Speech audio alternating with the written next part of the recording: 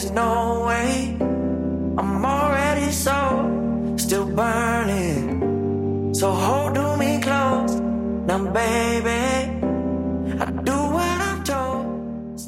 Hello, everybody, and welcome to the Spoiler Warning Podcast. This is review number 693 with our review of Red Rocket. I'm Christopher Schnese. And I'm Stephen Miller. And if you're joining us for the first time, the Spoiler Warning Podcast is a weekly film review program. Each week on the show, we're going to dive in, debate, discuss, and argue over the latest films coming to a streaming platform near you. This week, we are returning to talking about what is technically a new release, but also this is something that is still not quite available for everybody. This is Red Rocket, the latest film from Sean Baker. It played this last weekend on the A24 screening room, which allowed you to have a one-night-only digital screening of this film. So, of course, what we couldn't have known at the time of recording is that the following morning, Apple would release this film for purchase on the iTunes Store, and it will be available to rent on March 1st, so this film will be readily available to everybody very, very quickly. So, yeah, we're going to talk about it because we had the chance to see it, and we prioritized it because this is what we had access to this weekend. Steven, what do you think? Should we have a spoiler segment for this review towards the end? I think we should. Okay, yeah. Cool. Well, people just have to hold on to this episode long enough to be able to talk about it, because there's definitely some stuff that we're going to be able to talk about. Yep. I will say this: I am even more sad now than I was last week because you did not see Palm Trees and Power Lines. Oh yeah, I should have done my due diligence just so I could, because I knew there would be comparisons and things worth discussing here, but yeah, I didn't do it. I mean, we did not know this was coming. I think it was literally we finished our recording and then we did reference it in the episode, so we did know. But but we recorded on Wednesday last week, and we only had the weekend to watch those films, so it wasn't exactly something that we could go back in time and change by the time we knew that we were going to have access to Red Rocket this weekend. But yeah, I think especially given my feelings on that film. When I was forced to talk alone about it, it was definitely interesting watching this, and we'll get into that a little bit later. But there's some interesting comparisons between the two of these. I am intrigued. I'm curious what your take on this movie was after having seen a movie that I think is very, very heavy about a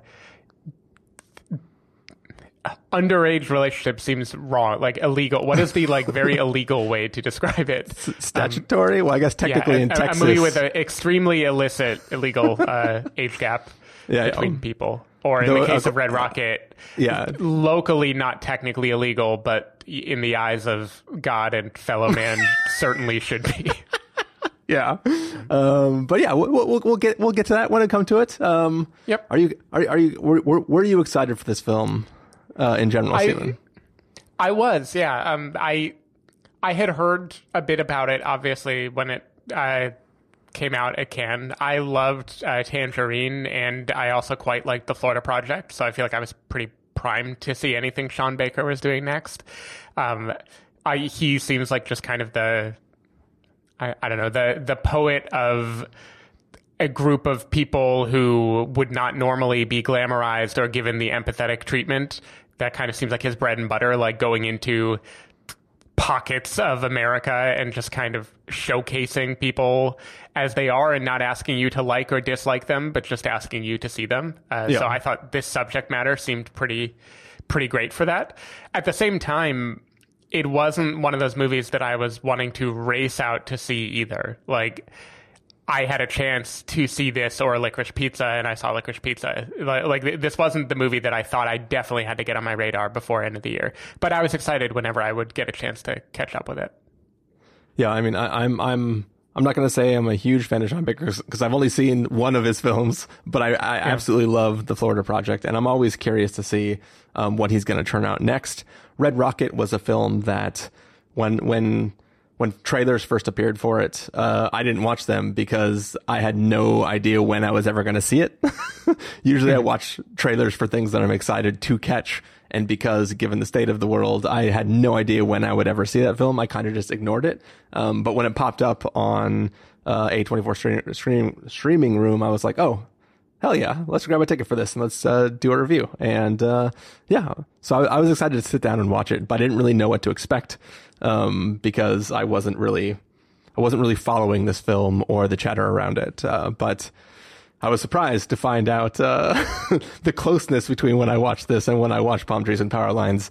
So did you not know the fundamental age gap aspect of it going into this movie? I did not know that.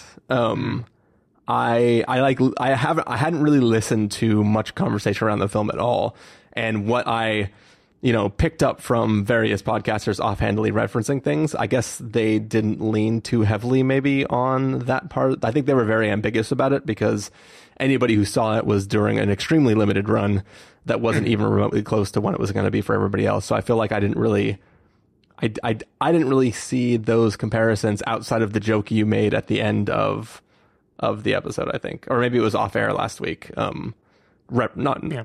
The joke was referencing that we're going to see something next week. Yeah. So, no. No, I guess I said that. Yeah. But yeah, what do you say, Stephen, we get into this review? Let's do it. All right. We're going to take a listen to the trailer for Red Rocket, and then we're going to come back and let you know our thoughts. You said you're never going to step a foot in Texas again. I know, this is unexpected. Oh, nothing with you is unexpected. Your last job is over 17 years ago. That's quite a gap. Well, I've worked almost every day for the last 17 years. I moved back in with my wife last week. No, call the cops. 10, 9, Really? 8. We decided to make a run of it. I just need a place to crash for a couple of days. What's the big deal? Mikey, go fuck yourself. All right, look, I'm going to be straight with you. I'm an adult film actor. Excuse me? So why are you back, Mr. Hollywood? Mikey, welcome back, dude. I'm on top of my game right now on like every single possible level. Physical stamina, my mind is sharp. I'm taking 5-HTP for serotonin in my brain. Yeah? Dude, with my skill and ability, there's no denying what I can do. The universe is on my side, bro. Before long, it'll be like we're still married. We are still married. I'm doing this tonight. You're probably gonna start a fight. What's your name? Everybody calls me Strawberry. You're like an extraterrestrial around here. Don't fuck with me. Not. I loved you. Where were you? This cute little town called None of Your Fucking Business, Texas. Hope you had a good fucking time. Now it's time to leave. I think it's cool. You just said, fuck it. I'm gonna get paid for doing the thing I love most. And as long as you're not hurting anybody, you do you, man. I'm not afraid to fight you. I don't give a... What the fuck? He sucker punched me. I would 100% out-cardio that guy. Fuck. Sorry for swearing. The shit got out of control. I came this fucking close to getting shot. This fucking close. The dog's like, oh, he's a good man. I can tell by his nice energy. Your persona non grata. Life's sweet, Sophie.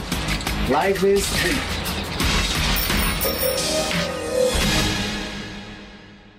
All right, so that was the trailer for Red Rocket. It is the story of a adult film actor named Mikey Saber who comes back to his, I guess his hometown in Texas, and doesn't have anything with him and just needs to crash on his.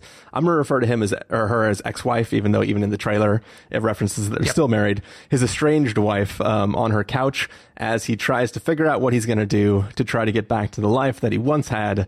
Stephen Miller, what did you think of Red Rocket? I thought Red Rocket was a pretty amazing movie, actually. I was pretty blown away. And it is, I'm not going to say almost entirely, but very much due to Simon Rex's performance as the lead of Mikey. This movie, I know we will not spoil things, and I think we'll have to agree what constitutes a spoiler and what doesn't. Like, what are we saving for the spoil section? In my mind, anything about the setup or premise of this movie, anything that happens in the first 45 minutes roughly is okay, and then the twists and turns where it goes from there maybe would be spoilers, but I'm open to any rules that you suggest. I mean, I think we can establish he is an adult film actor. Yep. And he begins to pursue a 17-year-old girl. I think that's safe territory.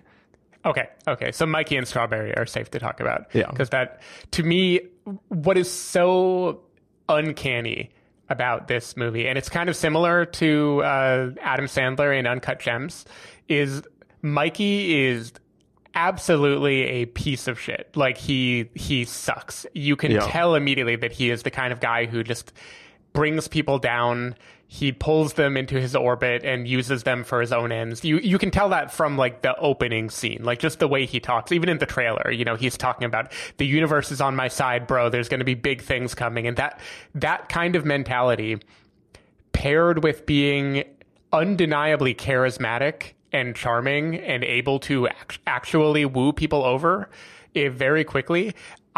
I thought the performance was just unbelievably good. Like, I hated Mikey on an objective level, and I loved watching him. And the conflict between those two things is such an interesting feeling. It makes the movie is like kind of horrifying, but it isn't abrasive in a way that makes you like want to look away. It's just this really, really neat magic trick that is just a really in-depth look at a total piece of shit and understanding how he is the way he is and what he does to other people. I truly, like, Nick Cage and Joaquin Phoenix both are very high on my list right now, but I feel like Simon Rex, I don't know if anyone else gave a performance that so immediately anchored a movie the way that he does here. So there's that. I feel like the story is just very deftly told. I think Sean Baker doesn't look away from extreme ugliness. Mikey is pursuing Strawberry, who is 17 in the movie.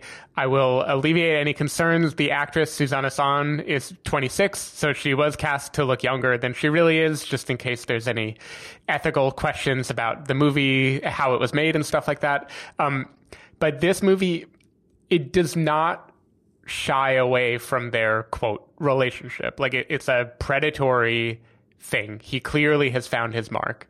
But it then plays off showing us him flirting with her, him talking her up, her flirting back, them developing a rapport. And the way it indicts him, it makes him a terrifying person, and then shows you how easily he could be beloved and charming, and how easily other people might just fold to his will or not see it as horrifying as it is. I think an incredible magic trick that Sean Baker creates. And I feel like the whole movie, really, there are other characters that play a big role, but I think it would be too spoilery to really dig into. But pretty much every single person in this movie that he befriends, he uses for a certain end.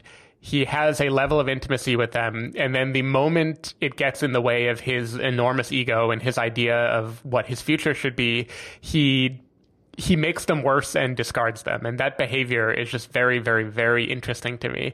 And there are filmmakers like Alex Ross Perry or Noah Baumbach or something who could make a movie about a guy like this, and I would find it uncomfortable and abrasive, and my brain would like it, but my heart would be like, yeah, not for me. I get it, but no. I'm just blown away that Sean Baker made a movie that is this unlikable and this lovable at the same time, and I still can't really understand why it works so well. So, what did you think? I think I would be lying if Simon Rex didn't 100% win me over with his performance. You talked about great performers like Nick Cage and Joaquin Phoenix, but to my mind, the best comparison I can think of is Jim Cummings. He has that fast-paced, throw everything at you, talk real fast, but be incredibly charming. He has that down to a T. And I'm trying to think if they could exist in a movie together, if it would just be too much, or if it would be the perfect combination of two different things. But yeah, I was watching this, and I think if I could watch this film in a vacuum, I would just 100% love it. part of the back of my mind is like, dude, you just talked about how weird and uncomfortable Palm Trees and Power Lines was last week. How can you like this film? And I think I spent a lot of this film trying to have that conversation with myself in my head. Why does this film not make me so uncomfortable? And part of it is just the tone of this film is so in this, like, Simon Rex's character is a piece of shit, and he's not just a piece of shit, he is an asshole who is an asshole on purpose. Like, he is somebody who says the thing he doesn't have to because he wants to burn that bridge, or he wants somebody to know that he got one over on them, but yeah, sometimes got one over. Like, I laughed out loud. There's a scene, I'll say it completely out of context, where he just says, "Thanks for all the free donuts, Miss Fan," and I laughed so hard because like that. He didn't have to say that, right? He just wanted to be a dick and like let her know that he's had free donuts. He probably wasn't even eating free donuts. He just wants her to think that he was because he wasn't supposed to. And it's like things like that. And that's like the mild version of it, right? There's plenty of moments in this film where he could just do whatever he wants, but instead he wants somebody to know that he is a piece of shit and that he's going to be an asshole to them. And that's sort of like unredeemable. But at the same time, you just can't not watch this guy, and the worse he gets, somehow the more likable he becomes. Like it's and it's not celebrating who he is or what he's doing to the people around him. It's just entertaining and to watch him do that. And it's like I just kept watching this film going like, man, why do I like this so much? Why is it so funny? And this film quite literally takes some huge swerves. Yeah. that like just like I literally was like, what am I watching? And it's just amazing the ebbs and flows this film goes through.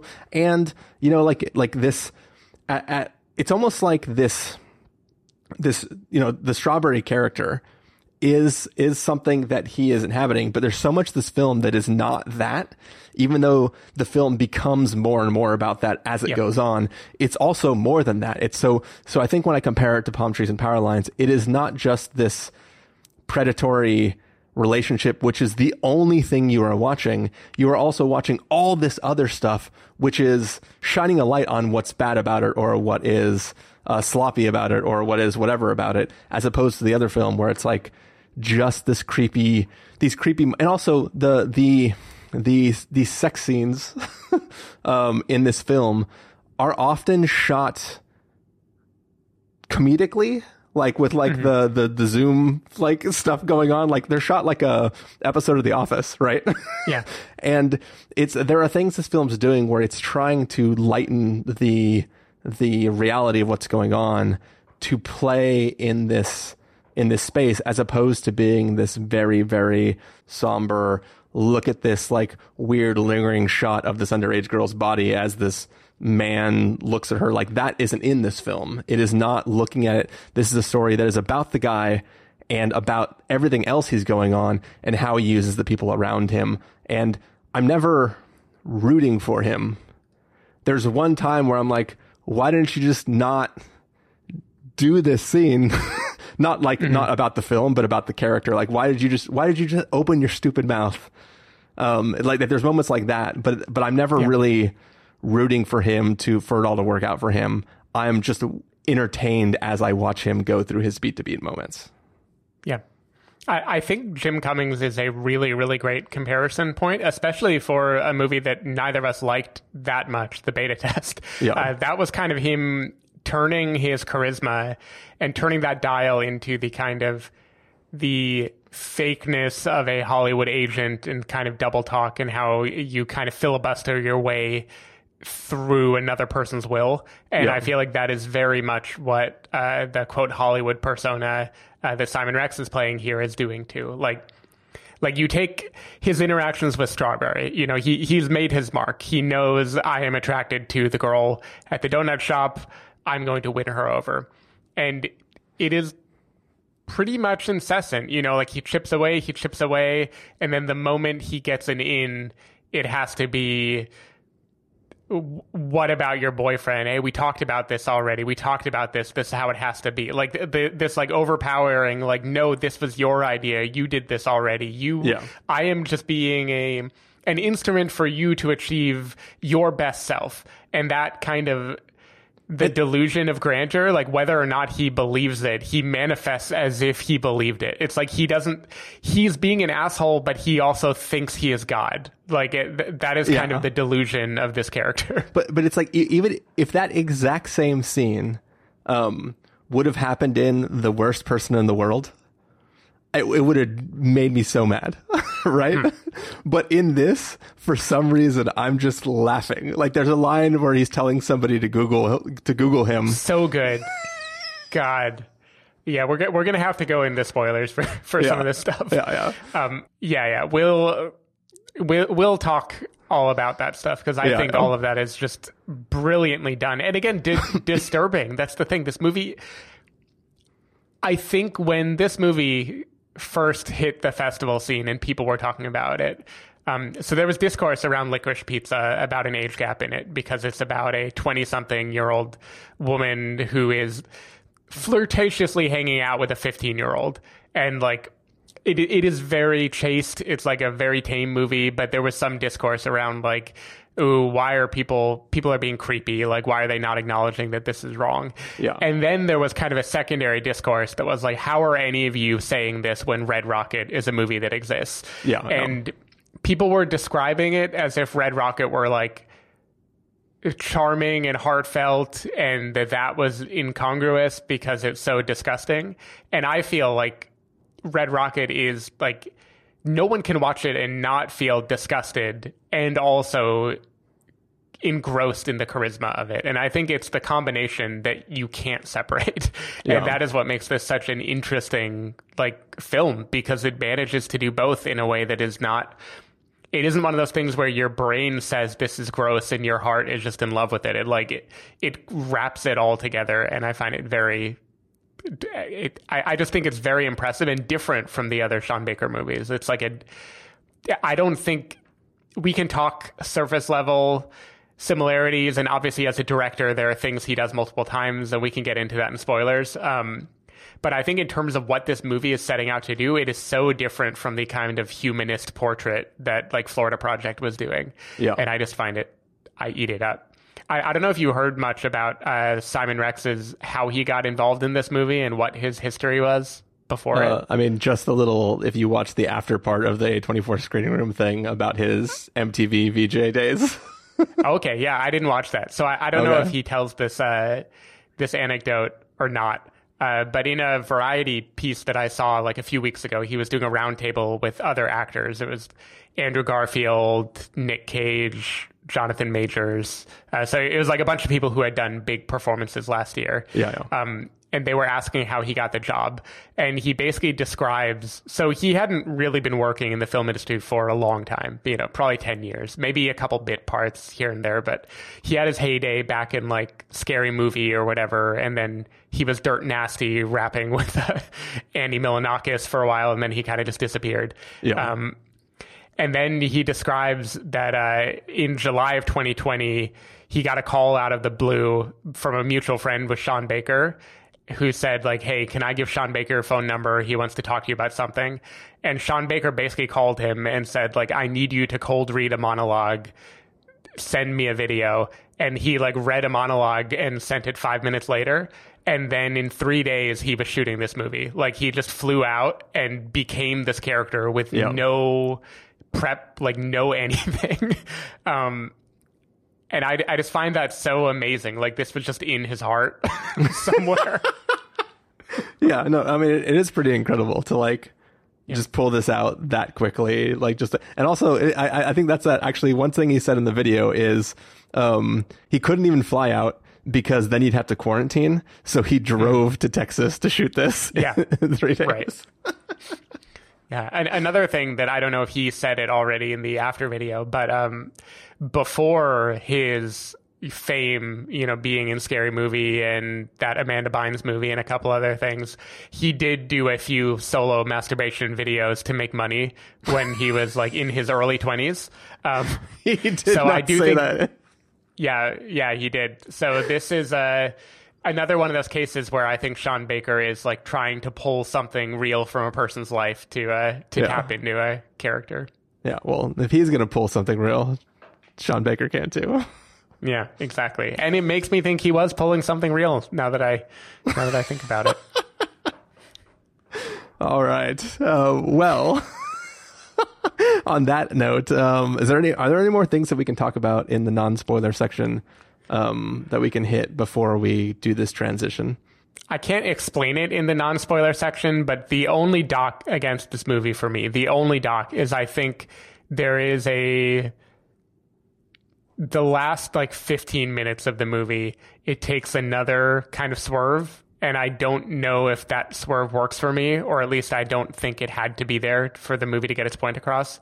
Love the closing minute or two, but just the broader arc that it takes. But we'll talk about that.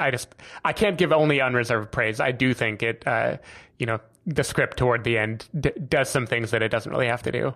Yeah, I think that gets to my comment I made earlier about like, dude, just don't open your mouth. Mm-hmm. Yeah. But yeah, well, we are going to have a nice little spoiler section in a little bit, but for now, Stephen, let's get to our recommendations for this film. If you're going to give this a must-see, recommend with the caveat, wait for rental, pass with the caveat, or a must-avoid, what would you give it? It's easy must-see. I thought this movie was incredible. If I had caught it a few weeks ago, it not only would have made my top 10, I'm pretty certain it would have made my top like 5 at least. I just thought this was an incredibly well-made movie, and the performance at the center is just so outrageously good. So yeah, the highest praise. I think this movie is great. Yeah, I'll give it a must-see as well. I think my feelings are a little bit more complicated on the film, but not because of this film, but because it's pairing with other films. So if this and Palm Trees and Power Lines had come out back then, given the way I set up my list, maybe it could have got there. But in general, I probably wouldn't have put it up there on my list. But enjoyed it immensely, laughed out loud to myself a lot, and yeah, had way more fun of a time than in some ways, I think I should have. But I mean, it's designed exactly for you to have this much fun, and maybe that's the whole point. But yeah, that's going to do it for the non-spoiler part of this review. Stephen, if people aren't going to stick for spoilers, where can they find you throughout the week? People can go to twitter.com/sdavidmiller or sdavidmiller.com, or this house that I bought for my mom. People can find me at ChristopherRealLife.com or Twitter.com/ChristopherIRL. You can find the podcast over at thespoilerwarning.com, where you can get a bunch of the back episodes of the show. If you want to subscribe to the show, you can do so on Overcast, Stitcher, Apple Podcasts, or wherever podcasts are found. If you want to know when the episodes go live, you can follow us at twitter.com/spoilerwarning, facebook.com/thespoilerwarning, or instagram.com/thespoilerwarning. If you want to get a hold of us directly, you can send an email to fans@thespoilerwarning.com, or you can use the contact form on our site. Music for this episode will come from a track selected from artist.io. I don't know what that track is yet. We're not listening to it, but you are listening to it. So check the show notes if you want to know what the track is. And yeah, that music right now is going to fade up. And when that music fades out, we're going to be in full-blown spoilers. So here we go. We'll see you in a sec. You're my lucky strike. Love the way you ride. Look into my eyes, say you're ready to go. $1 million life, yeah. We could roll the dice. Yeah. I like you surprised, but you already know. You're my lucky strike, and I got to tell you, if you didn't know. All right, we are back. This is spoiler territory. It's the after part of a review of Red Rocket. We are talking full-blown spoilers. But before we get started, there is one question I do want to ask you, Stephen, based on stuff we were hinting around earlier on. And here's this. This is the question for you. Do you think he is genuinely attracted to her for his sake, interpersonally, or purely as his waypoint back into the porn industry? Like, if he isn't coming up with this plan to relaunch his career with her as his main gal in the program, if like he was swore off porn forever, do you think he would still have chosen her and still like pursued her and still tried to? And this is not about justifying the actions at all. I want to. Do you think he genuinely was interested in her, or just saw her as a mark to help relaunch his career? I think it is a big question, and it's one I think the movie is ambiguous about. My answer would be Mikey has blurred to the point where everything about his personal desires is a grand scheme of how he can get ahead. Like, he believes that is just his whole life. You know, he's gonna hit the jackpot, right? So I think from the moment he sees her, this whole plan unfolds of how he is going to get her to come to Hollywood with him, and everything beyond that is him motivated reasoning plus persuading her to, quote, want to do the thing he already decided she'll want to do. Yeah. Now, at the root of that, like, what is the thing that convinced him that she would fall for it? It could just be basic lust, right? Like, it might be that he still is just as obvious and selfish as you would think. But I do think he's just so... His delusions of grandeur are big enough that he can't just want something. Him wanting it has to be like a sign from the universe. So I feel like it's all of it at the same time. Yeah. It's just something I think about when I think about, like, does he feel like he's getting away with, like, the way he approaches her the first time he sees her in the bar is it's like, I don't even buy that as actual hit. Like, it's so performative and so it's charming for the watcher. She plays into it as though it's charming for her, but it feels so false that there's just a way where it's like, I feel like the way he's not, like, when he's at the table with his wife and his wife's mom eating donuts and he's looking over at her, it doesn't feel lusty. It feels like gears are turning in his head. Yeah. And he's like,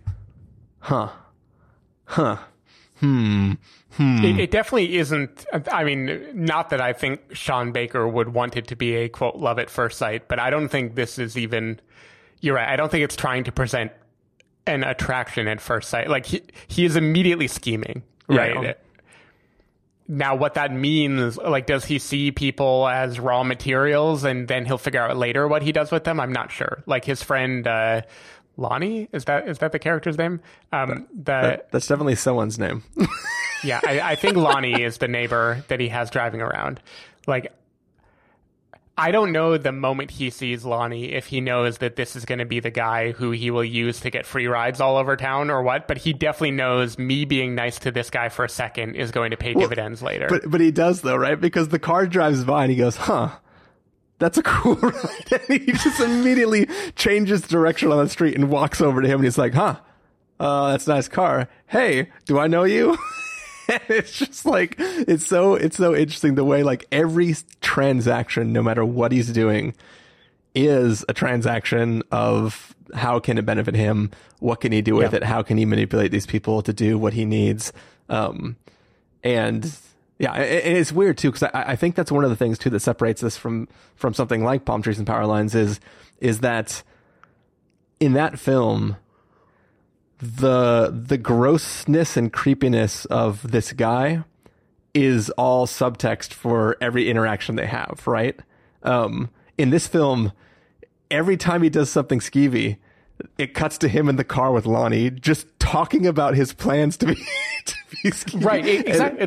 That is another a thing that is so interesting to me. Like, you would think in a movie, and again, in this world, I guess in the real world, 17 is legal in Texas.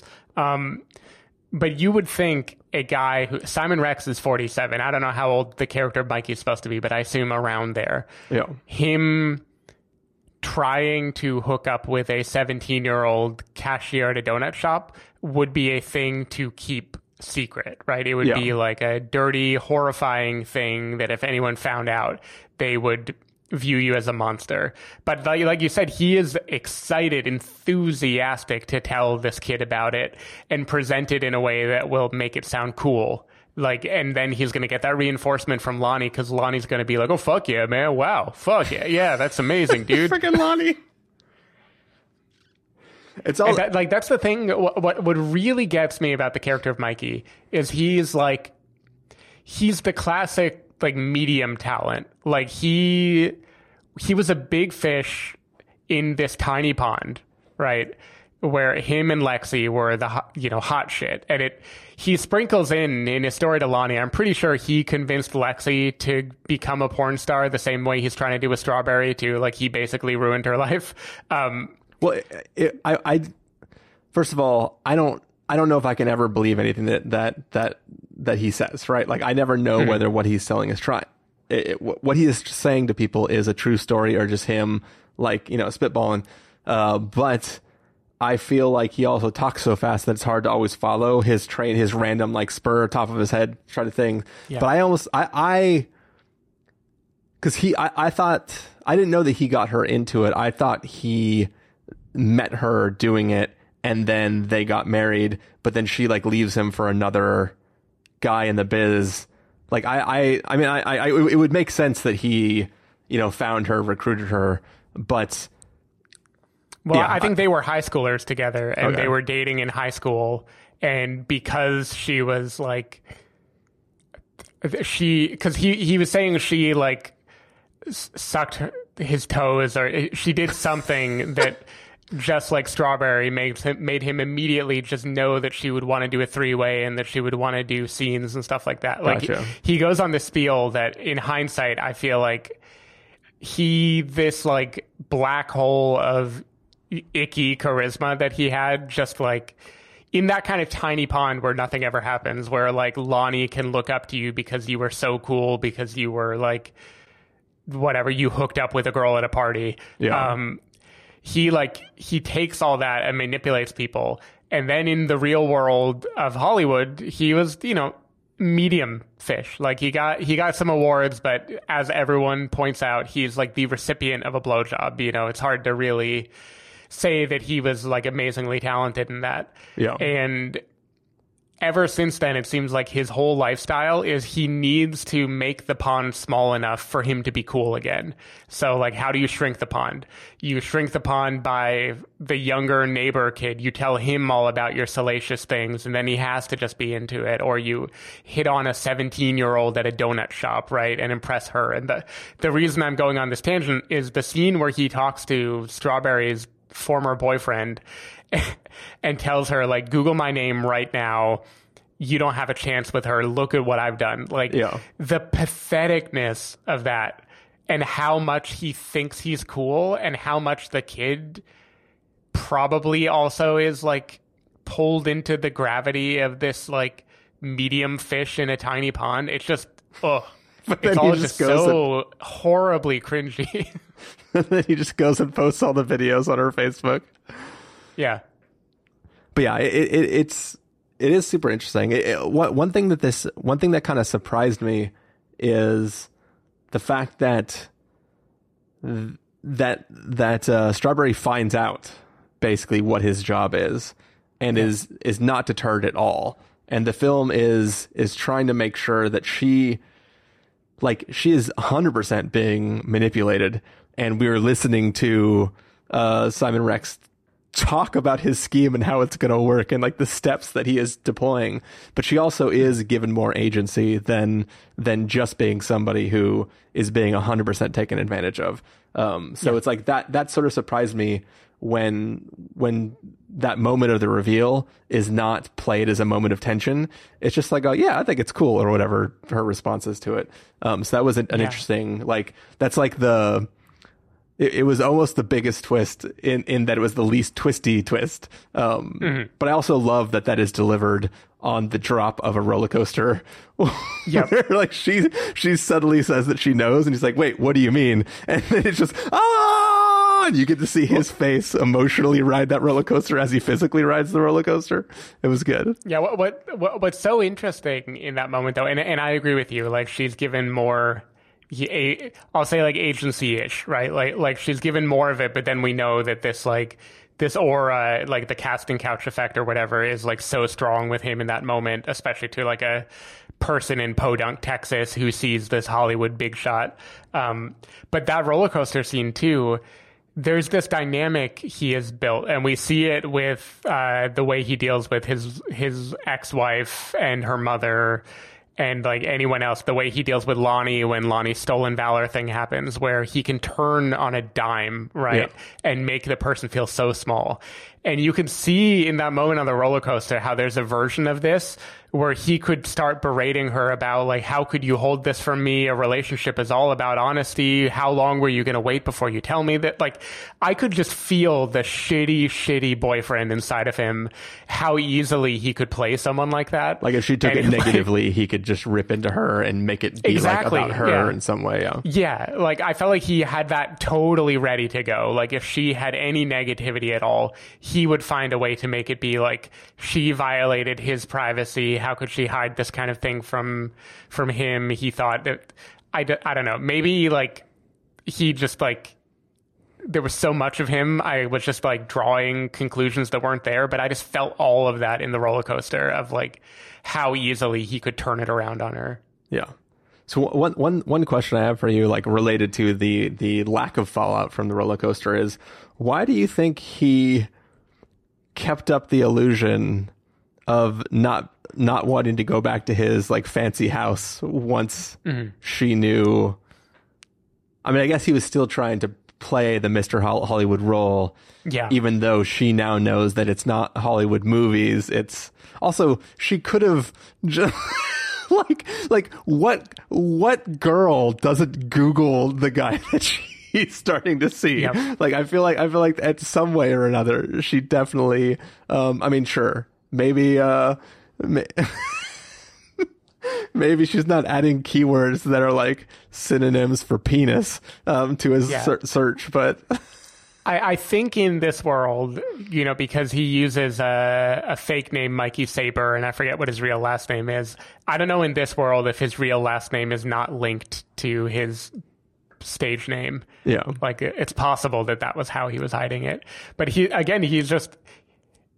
gets in his own way so easily because he like brags to her now ex-boyfriend about who he is, and here's how you can Google me, right? Yeah. So he's like not doing a very good job of hiding his intentions. In terms of the house thing, I do think it is he needs to paint a picture for her. The thing that makes her overlook all of his flaws, the fact that he's a fucking 40-something-year-old dude who's hitting on her, all of that goes away or gets hidden by the promise of like big shot Hollywood, take you out of this town, just think about what your life could be. And I think like if he can't spin his life circumstance in a way that still looks glamorous, then he's afraid that she won't fall for him anymore. And so I think like staying at my ex-wife's house, staying in this like terrible place just wouldn't. I guarantee you if she caught him in the lie, he would find a way out of it and be like, I didn't tell you because I knew you were going to behave this way, blah, blah, blah, blah, blah. But he doesn't want to have to do that, I think. Yeah. But I also feel that like, not to bring like real life relationship dynamics into the story that's very heightened and not super necessarily realistic, is that like, if he wasn't a porn star, right, then I could see the like, oh, why are you staying at your ex-wife's place? Like, what's going to happen there, right? Like he is in the story fucking his ex-wife as well. But his job is to have sex with people. So like, if you're fine with that being his job, then why would you care if he's like, it feels like that sleeping on her couch is less. It's a different kind of transactional. It's like, obviously I'm staying there because I need to, not because I'm trying to hook up with my ex-wife, because if I had another place to go, I would just go. Like, if he could stay at Strawberry's house, he would 100% do that. It's not like he is trying to stay at the other place. So it feels like a weird, I don't know. I just don't understand the game he's trying to play when he's like woven so many other weird spider webs that he can just rest on. Yeah, I really think it's the wealth aspect. Yeah. The like, he needs to be the kind of guy who doesn't have to crash on his ex-wife's couch. And if he were crashing on it, it would be the mansion that he bought for her, not this prefab home or whatever it's supposed to be. And it does make sense, because if he is trying to convince her to come to California because he can offer her something she can't have here, then like, if he can't offer her a place to stay here, then why can't? But also his whole story she has is that to know that he has the goods, like that he has connections and all that. Yeah, but his story is also I'm coming here to take care of my mom who has the house. Like, so if he, like, here's the thing though, he also had like thousands of dollars in cash. He could have gone and got a hotel room for them to stay in, and like the story still works. I can't sleep at my mom's place because of she's sick and blah blah blah blah blah, so I'm staying at this hotel, which he could literally, because he has no gear or anything with him, he could just be getting the hotel room only for the nights that he's hanging out with her, right? Like, he doesn't need to maintain a residence there. So it's I don't know, it just seems like he's going through a lot of extra trouble to try and portray something that is easily avoidable, but I guess it's not the image that he's trying to portray. Yeah, and it's an early lie, so he sticks with it. I guess like getting out of the lie just wouldn't be worth it for him. Yeah. Like, because in the beginning, they haven't, nothing has happened between them yet the first time she's giving him a ride home. Yeah. So he's still trying to make an impression of like, look how fancy I am, and I like don't even realize it. This is just the home that I bought her. Oh, is it a nice neighborhood? Oh, yeah, nice. You mentioned staying at her place. Can we talk about how like viscerally uncomfortable it is when he's in the house and she opens the bedroom door and it's like pink, fluffy, it's like clearly a teenage girl's. Yeah. Little. Ugh. But even that, like, to me, it was more funny than it was creepy, because it's like it felt the film is just so weird tonally that it's like, of course she's like a little princess that has like this little, like, I'm surprised her bed wasn't like 6 feet like off the ground, that she has to like hop on top it like you know what I mean?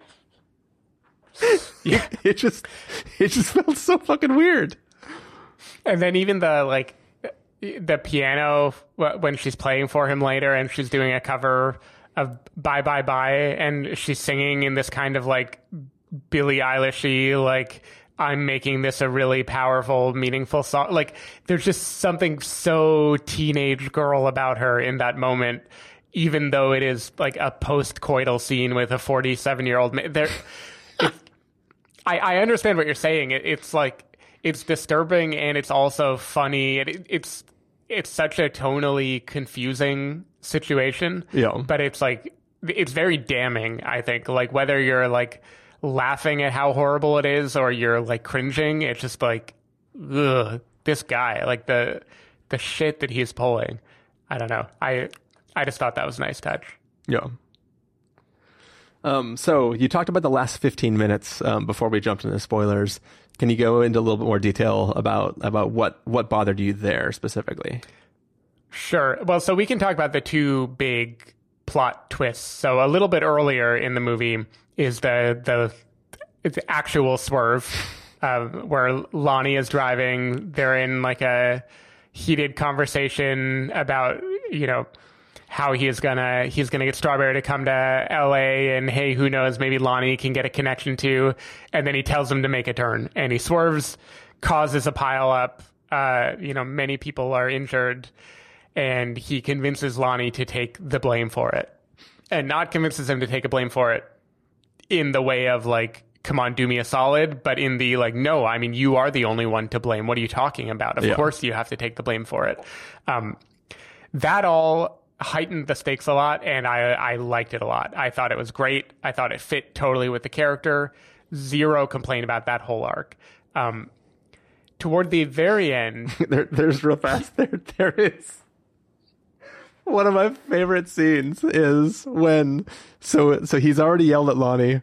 He's like, you don't know me. We've never met. We've never hung out. You did this. You're a fuck up. Blah blah blah blah blah. And then he's stressing out for like about 24 hours until like Lonnie gets arrested. Lonnie's lawyer releases a statement that's like, I have made bad choices in my life. And he goes out and he's just doing this dance like the like. In any other movie, this is the dance that Strawberry would have done if, like, the quarterback asked her to the prom or something, right? It's that exact, like, fuck yeah. And he's doing this, and he looks over, and, like, Lonnie's dad is just in the next yard, just like, what is this motherfucker celebrating right now? It's an amazing scene. It's so good. Because that's just how self-absorbed he is. Like, he can't even consider for a moment that this might be hard for somebody else. Yeah.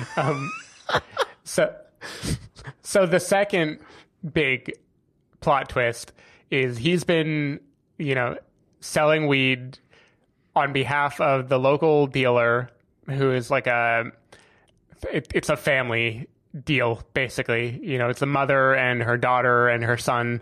When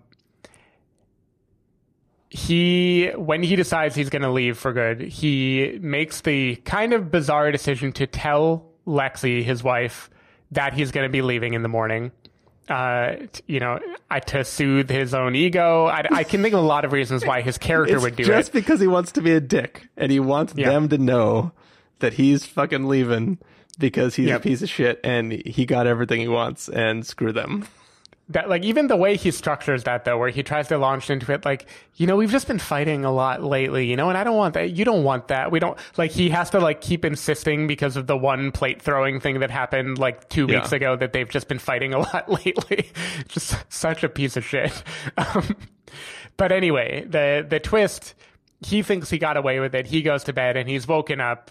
They've hired... or, they've alerted basically the dealer family to come over and basically rough him up and take all his money and make him leave without the clothes on his back, leave with nothing. And that part, I love the image of him running away naked. I love how low he is brought and how much his ego still manages to, like, stay intact after it. But just the whole thing about, like, being roughed up by dealers and being sent out, and the vindication of everyone in the house of, like, hi, you piece of shit, we got you. That just didn't feel like it had to happen for the movie to carry the message it wanted. That was the one part to me where it felt cartoonish. The rest of it, for some reason, I completely believed, and then that felt like a cartoon where the good guys kind of get what they want. Like, they get to tell the bad guy how bad he is. And I don't know why, I just didn't like that part very much. See, to me, it feels a little bit like I can take the way you convinced me about the house to reverse that and say that's how I feel about that, right? Because this is a guy who has fucked over everybody, thinks he got away with it, and even goes to sleep. He lets this, it's like the last thing he has to deal with, right? He could just ghost his wife in the morning and be gone. And he has everything, right? He has the girl who's going to help relaunch his career. It's going to be awesome. He's going to get everything he wants. He's going to be a star again. She's going to win 3 years of the adult film awards, and he's going to win awards, and, like, everything's going to be amazing, right? All he has to do is wake up, get a car, and come see her. That's all he has to do. In that moment, he, like, sets everything on fire and goes, all right, nothing's collapsing. I think we're good. And he goes, he, like, gets in bed, and he's kind of like, did I just do it? And he puts his hands behind his head and he goes to sleep. Yeah. And then everything comes crashing down in that instance. Can we even talk about the hubris after that conversation for him to take the bed? I know. And here's the thing too, is he could have said, hey, I know, like we're fighting. I know I'm helping out, but I know it's not fair to you. I'm just going to get a different place, right? He's like, there's a place down the street. I can just get that. I'll still help out. Like, he could even lie just to explain why he's not going to be there, and it would be fine, right? Like, it wouldn't be fine in the morning for the family, but, like, he just wants everyone to know he's fucking out of there. He's so much better than everybody else in this town. He like wants everybody to know he's gotten one over. So it's like, to me, he needs to be, like, knocked down a lot of pegs. He does. And all of this is happening, but all he really cares about is, like, I need to get a car. I need to pick up Strawberry. We need to drive to California. If I can't do that, like, if I can get $200 from that $3,000, maybe that's enough for me to get a car and get us to California, and everything will be fine. Because as soon as we get there, we're just going to shoot a scene, and then we'll have a couple $1,000s, and then we'll shoot another scene, and we have a couple thousand. Like, everything only hinges on, can I get out of this place? And can I just get to the place I need to go, and everything will be well? And all of that is threatened by just this. Like, in any other movie, this would be life-threatening in this moment. But for him, it's just plan-threatening, and his perfect house of cards is starting to fall. And, like, to me, that feels completely exactly where that character needed to be. Otherwise, this movie would go on for 2 more hours, right? This is exactly what needs to happen for us to like start to wrap up the story. But then the thing that I tease is Sean Baker does his, I'm going to have an ending that can only be like in somebody's imagination and not actually what is transpiring here. So what does that mean? Did they find him and catch up with them? Did he just decide, fuck it, she's not going to want to go to California with me now, and just ghost her too? Like, what? I have no idea. And I guess it's trying to leave it open to your imagination, but does he just go to the next town over and start the whole process again and start looking at donut shops? like what is going on? I don't know how much, because the drug dealer kind of makes a point of saying $200 is enough for you to get a bus to California. It's not obvious if it's enough for him to get 2 tickets to California. Oh yeah. So I mean he has to show up with a car, right? He can't be like, let's go to California, hop on this bus with me. He should be like, bus? I thought you were Hollywood, right? Like he needs to have a car either way. So yeah, I didn't remember the dollars he was saying, but in COVID times, yeah, $200 isn't enough to rent a car. But because I think the conversation he has with her the day before is like, I'll have a car pick you up. It'll take us to the bus depot and we'll get a Greyhound. I feel like, which is weird because it goes against his flashy, I'm rich aesthetic. But I feel like he had primed her for a little bit of that. So it makes me really not know what is going to happen. But for sure, like Florida Project, it is a moment of wish fulfillment, of him seeing the like glossy, perfect thing that he wants to happen. And then Bye Bye Bye is playing backwards, I think, while that happens, which I don't even know what it means. It's like a reversed goodbye, so it's a hello. I don't know. Or he's just leaving in the opposite manner as he came, because it opens with it. I'm not even sure, but yeah, it was a nice touch. Sean Baker can do that for every movie. That's cool with me. Yeah, it's just like, this is his thing. It's like... Mm-hmm. I definitely was like, man, what is it with these endings? But besides that, that's been my complaint. That was my complaint about Florida Project too. Mm-hmm. But in general, I really enjoyed this film. Yep. Same. I think I knew I was completely into this movie when Mikey first, like the beginning of the movie, he shows up at Lexi's house. She won't even let him inside. She doesn't want to see him. She hates him. He needs to get sent on his way. And then in a normal movie like this, he would go and be in a hotel, and then he would have to do something to slowly win their favor. But in this movie, he just kind of forces by verbal diarrhea his way inside. And then within he showers, and then within a few minutes, he is like yelling from the kitchen to the mother about like bottom bitches and the way the house became a trap house because of his good for nothing, blah, blah, blah, blah, blah. Just like the horror of having this guy in your home. Like your daughter is married to this guy and you have to put up with him. I was like, all right, I like this movie. One of my favorite parts about the intro to this character is just that he uses her leg razor. Just while he's I need to take a shower, what an asshole. And he just does a full on shave with it. Like didn't say like he didn't even do the thing that you would expect that character to do, which is while shaving say, is it cool if I use your razor or something like that? He just does it where he's gonna come out super clean shaven, and they're just gonna be like, where'd you get a fucking razor from? Yeah, I know. I clocked that too. Like, what a dick. That was so good. But yeah, I think for me, at first it was a little weird because like the camera is going from being in the conversation to being like on the street, and it feels like when you're on the street you're hearing it from on the street, so it's like far away. So I was like, what's going on? But once she says that she's going to call the cops and he runs to be on the street, I was like, yep, you cheeky bastard. I could tell this is going to be a fun movie. And he's just so assertive. He's like, technically, I'm not on your property anymore, so you can't call it trespassing. He's just always right. He always thinks like, he's you want right. my $22 here? I can't hand it to you, though, because then I'd be on your property. It's good. And even just how quickly he turns. Like, he thinks he's all hot shit because he's spending $6.50 or whatever to get them, like, whatever donuts they want.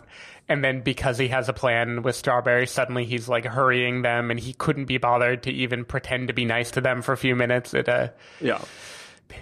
a full a full piece of shit character, just beginning to end. I think one of my other favorite moments is when he lets the construction workers go ahead of the line from him. And they just keep coming in, and he's slowly realizing that, like, oh, it's just going to be all the construction workers. I need to leave. Yeah. It was good times. But anyways, besides loving every random scene of this film, was there any last topics that we needed to hit? No, I think we did it. Cool. Well, there it is. That was Red Rocket. Red Rocket spoilers. So everybody should check out this film, and hope you enjoy. Bye. Bye.